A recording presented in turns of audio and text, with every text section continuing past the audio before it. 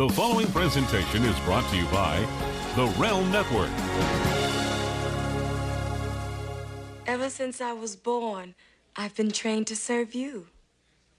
Yes, I know this, but I would like to know about you. What do you like to do? Whatever you like. What kind of music do you like? Whatever kind of music you like. Look, I know what I like, and I know you know what I like because you were trained to know what I like, but I would like to know what you like. For instance, do you have a favorite food? Yes. Good! What is your favorite food? Whatever food you like. This is impossible. Listen, from this moment on, I command you not to obey me. No. Are you saying that no matter what I tell you to do, you will do? Yes, Your Highness. Anything I say, you do? Yes, Your Highness. Bark like a dog. Arf! Arf! Arf! Arf! Arf! Arf! A big dog. Woof! Woof! Woof! Woof! Woof! Hop on one leg. Woof! Woof! Woof! Woof! Woof! Make a noise like an orangutan.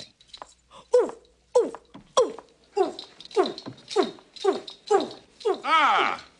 I see the two of you are getting along. One of the criticisms of certain pieces of art is the concept of gender bias, where most depictions of interpersonal relationships, consciously or not, relegate women into strictly defined roles of femininity. Even though half of the planet's population is female, it's the male characters whose stories are told and whose actions influence those stories. Female characters are either objects of support, conquest, or window dressing. And in stories where women are protagonists, their stories are about their relationships, or lack thereof, with men. On this episode of ARC, I'm going to go over some of the ways female characters in arts and entertainment have been changing over the years, and whether or not the criticisms of gender bias in their portrayals are warranted to their current degree. This is ARC. God bless television. To the movies, to good movies, to every possible kind. I am the danger. I am the one who knocks. Is that a hair gel? Loud noises! There's no crying in baseball! That's not even a word! Game over, man. Game over. I'll be back. I want the truth! You can't handle the truth! These are their stories. From now on, I order you to watch more television than ever before. Hey everyone, and welcome to Arts Review and Commentary. I'm your host, Omar Latiri, and I'd like to thank everyone who downloaded and listened to the first annual Arcademy Awards bonus episode. In addition to extended content, watch out for some video that ARC will post on our upcoming YouTube channel. A special thanks to Andrew Langer and John Pop of the Langer Popcast for the shout-out on their second episode. Welcome to the Realm Network, gentlemen. As always, this episode is brought to you by ARC's Amazon page. Clicking on the Amazon button at artsreviewandcommentary.com is a great way to help out the show and the Realm Network. Unless somebody has got a better idea, we'll proceed with Dallas's plan. What? And end up like the others? No, you're out of your mind. You got a better idea? Yes. I say that we abandon the ship. We get the shuttle and just get the hell out of here. We take our chances and just hope that somebody Lambert. picks us up. The shuttle won't take 4. Well, then why don't we draw straws? I'm not drawing any straws. I'm for killing that goddamn thing right now. Okay. That scene from Alien was referenced in the first mention of the Bechdel test. What's the Bechdel test, you ask? Well, back in 1985, inspired by her friend Liz Wallace, feminist cartoonist Alison Bechdel, in her comic strip Dykes to Watch Out For, posed a rule that a character in that strip would follow with regards to watching a movie. This character would only watch a movie if it satisfied 3 requirements. 1. It had to have at least 2 women. 2. They had to talk to each other. And 3. Their conversation had to be about something besides a man. Seems pretty simple, right? But in the abundance of artistic works available, a depressingly few pieces actually pass this ostensibly easy test. Now, this test was originally meant as a joke, but feminist critics of popular culture have used these 3 parameters as an official gauge of whether or not a piece of work exhibits gender bias. Is that fair? Let's take that last rule about a conversation not being about a man. Taken literally, the rule could mean about any male figure, thereby erasing important figures in history, politics, and especially family. Taking that last rule to its extreme is unrealistic. But then, life itself wouldn't really pass the Bechdel test, now would it? So, how do we write roles for women that aren't defined by men? Well, first, we need to know how women talk to each other apart from men. To get some answers, I spoke with Audrey Cefali, an award-winning playwright in the D.C. area, about her thoughts related to women and their representation in popular entertainment. What do women talk about when there aren't men around? We talk about men. We talk about that dress you were thinking of buying, and does it go with those shoes? We talk about your mom that was just diagnosed with breast cancer. We talk about that crazy bitch at work. We talk about being really unhappy in my marriage. We talk about wanting to get our 14-year-old into that magnet program over at the other high school. Okay, hold on. All that stuff. I'm listening to this, and it's really depressing. It is, and yet for us, see, here's the thing about women is... You relate to each other based on your misery? Yes, it's therapy for us. It's our free therapy. We call it girl time. Wow. See, this is the reason why some guys have a lot of trouble listening to women talk about their problems. It's also why women-centric movies tend to not do so well at the box office. At least, women-centric movies that are realistic in the topics women discuss by themselves. There's little crossover appeal going that route. Sure, women may go see these movies, but men will likely stay home. And that is a factor that studios take very seriously. If men don't go to the movies, that's missing millions of dollars of potential revenue. Now, is it all about the money? Well, money is a good way to gauge popularity with an audience. But what about story? I mean, the Bechdel test can be applied to movies released last year, and Iron Man 3 would pass, but Gravity would fail simply because Sandra Bullock's character doesn't talk to another woman in the movie. Or how about older movies? Citizen Kane and Lawrence of Arabia fail, but Sex and the City passes. Does it mean those movies that fail the test are less relevant to promoting gender parity than Sex and the City? Whose job is it to ensure the right representation of women in these stories? I asked Audrey for her thoughts. Do you think that writers have a responsibility to further progress in terms of gender relations? And remember, you can take gender relations and swap gender out for things like race or sexual orientation. Do writers have a responsibility to make sure different stories are told? You're going to hear me probably differ from a lot of my colleagues on that. I think that each writer needs to write what they do, what they know, what's true for them, what's accessible for them, what they know. And I think that... What would your colleagues say?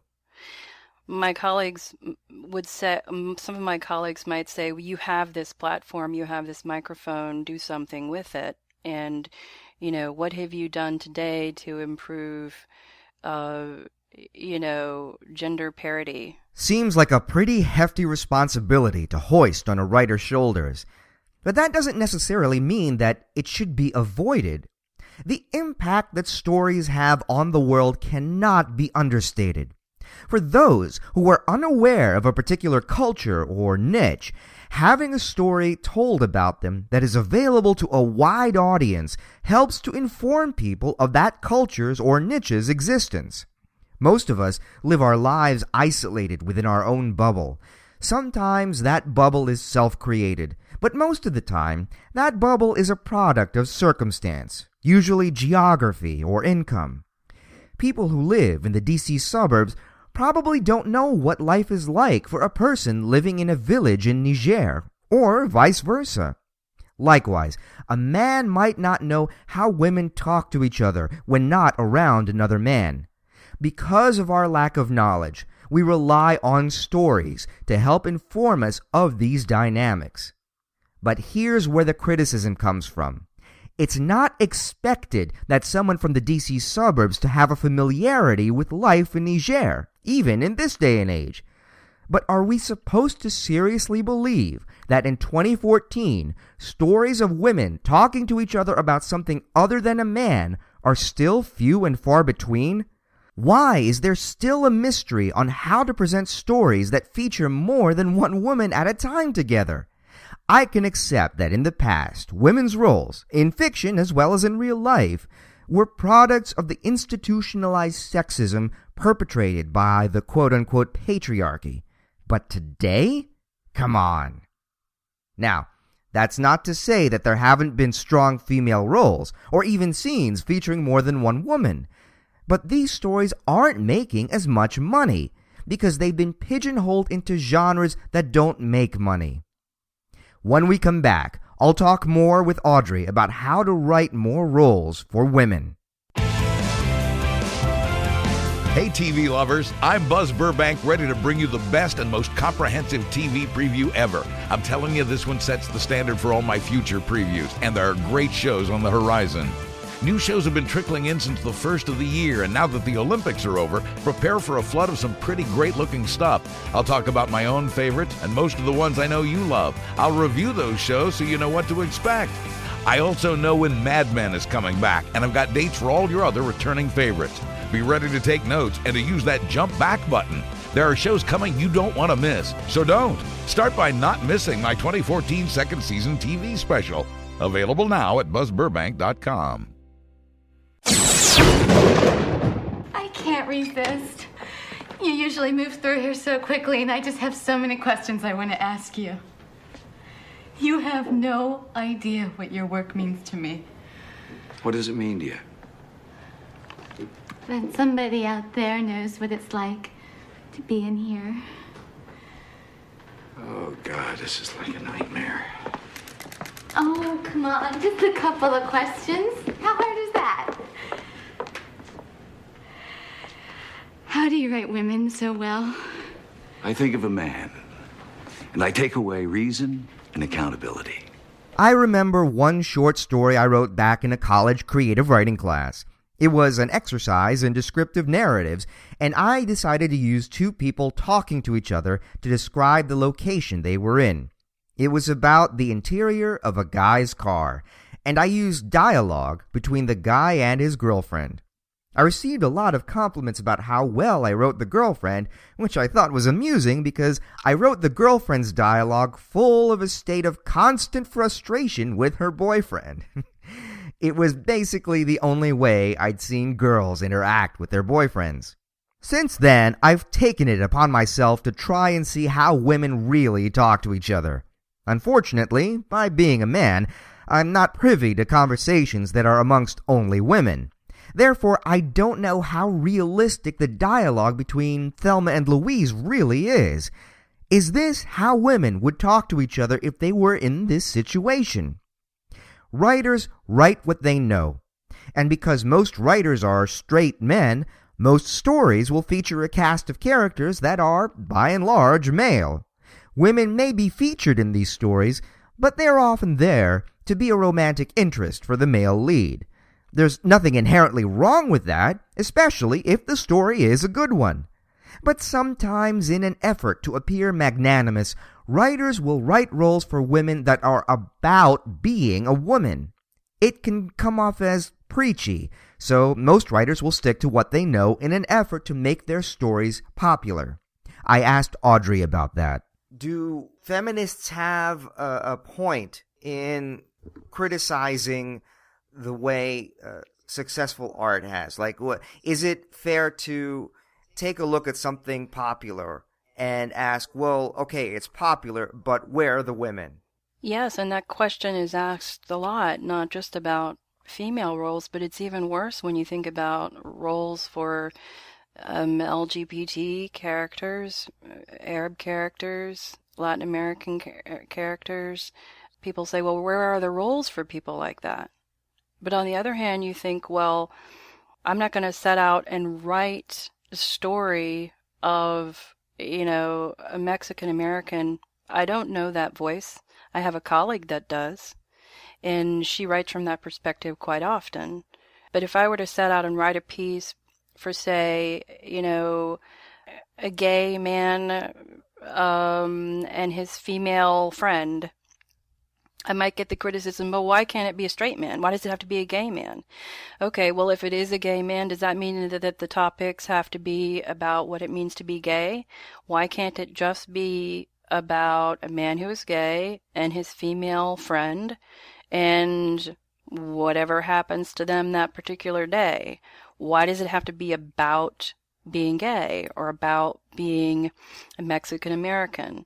So that's sort of the other criticism that we get is if your characters are that specific, then the struggles that they go through have to be informed by your character choice. Now, in the past 20 years, the landscape has changed. Women are, in fact, more prevalent in movies, as are LGBT characters. House of Cards is a fantastic example of how gender, race, and sexual orientation are qualities that are treated without fanfare regarding all of the characters. Bisexuality is not seen as scandalous so much as sexuality in and of itself. Men are victims of violence as well as women, and the threat of betrayal exists from everyone, regardless of character. But is the portrayal of gender, race, and sexuality by House of Cards the reason it's been renewed for a third season on Netflix? No. It has to do with the fact that House of Cards is a well-written political drama, a genre accessible to everyone with an education. It's the genre that matters. We can have as many August Osage counties as you want out there, but the bottom line is that more people are willing to go see other types of movies, and that's where the focus should be. Audrey and I discuss this. Then this is not simply about having a strong role for women, but having strong female roles in genres that are typically male-driven. There you go. Think of Marvel comic or the comic book-based, characters that have been on screen. You have really great, cool roles for women in a show that's really, action-adventure, and it also has the appeal of it being based on a... But with action-adventure, having female roles on... female heroines, that's a redundancy... But having heroines on screen, saving the day, right. The more that those images are on screen, the more likely it is for audiences of all types to accept that. Right. Prior to, right. Say The Hunger Games was released 50 years ago, nobody would have taken it seriously. Nobody would have taken something like Terminator 2 with Sarah Connor. Right. Seriously prior to 1985, but because of roles like Ellen Ripley in Aliens, and Sarah Connor, and now Katniss, yes. There you go. Women and men are able to accept and not question the. I wouldn't use the word accept. What I would say is that they just dig it. That it doesn't matter to them. Well, there's a lot of men out there that are like really dig. Great women in great badass roles. No one can deny that Sigourney Weaver character in Aliens is one of the greatest female characters ever written in one of the greatest sci-fi movies ever written. She's pretty badass, and I don't think anybody's going to deny that that movie has broad appeal. And broad appeal is what we're going for, isn't it? Bridesmaids succeeded because it used humor conventionally found in guy comedies and transferred them to women. The Hunger Games succeeded because it was an action series done well. The reason it's important to highlight the shortcomings of certain types of representation is to remove the peculiarity or otherness of those people. The more women characters we see in stories, the less unusual it will seem for women to appear in certain roles. When that happens, it's the character that will then be scrutinized and not the matter of whether or not half the population is being proportionally represented in our stories. That's it for this episode of ARC. Special thanks to Audrey Cephaly for joining me and offering her thoughts. Please spread the word about ARC by sharing the Facebook page at facebook.com/ARCreviews. Subscribe on iTunes and leave a 5-star review. Tweet the show at ARCreviews. And of course, shop Amazon at artsreviewandcommentary.com. My name is Omar Latiri, and this is ARC. The preceding presentation was brought to you by the Realm Network.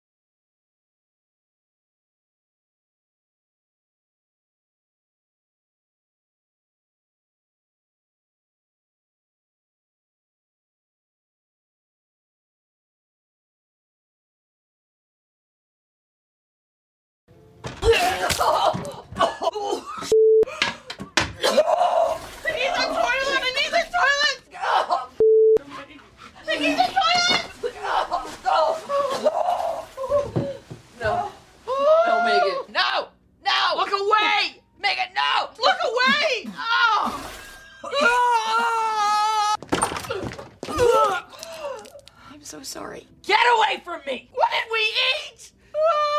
This thing's a goner! What are you doing? It's coming out of me like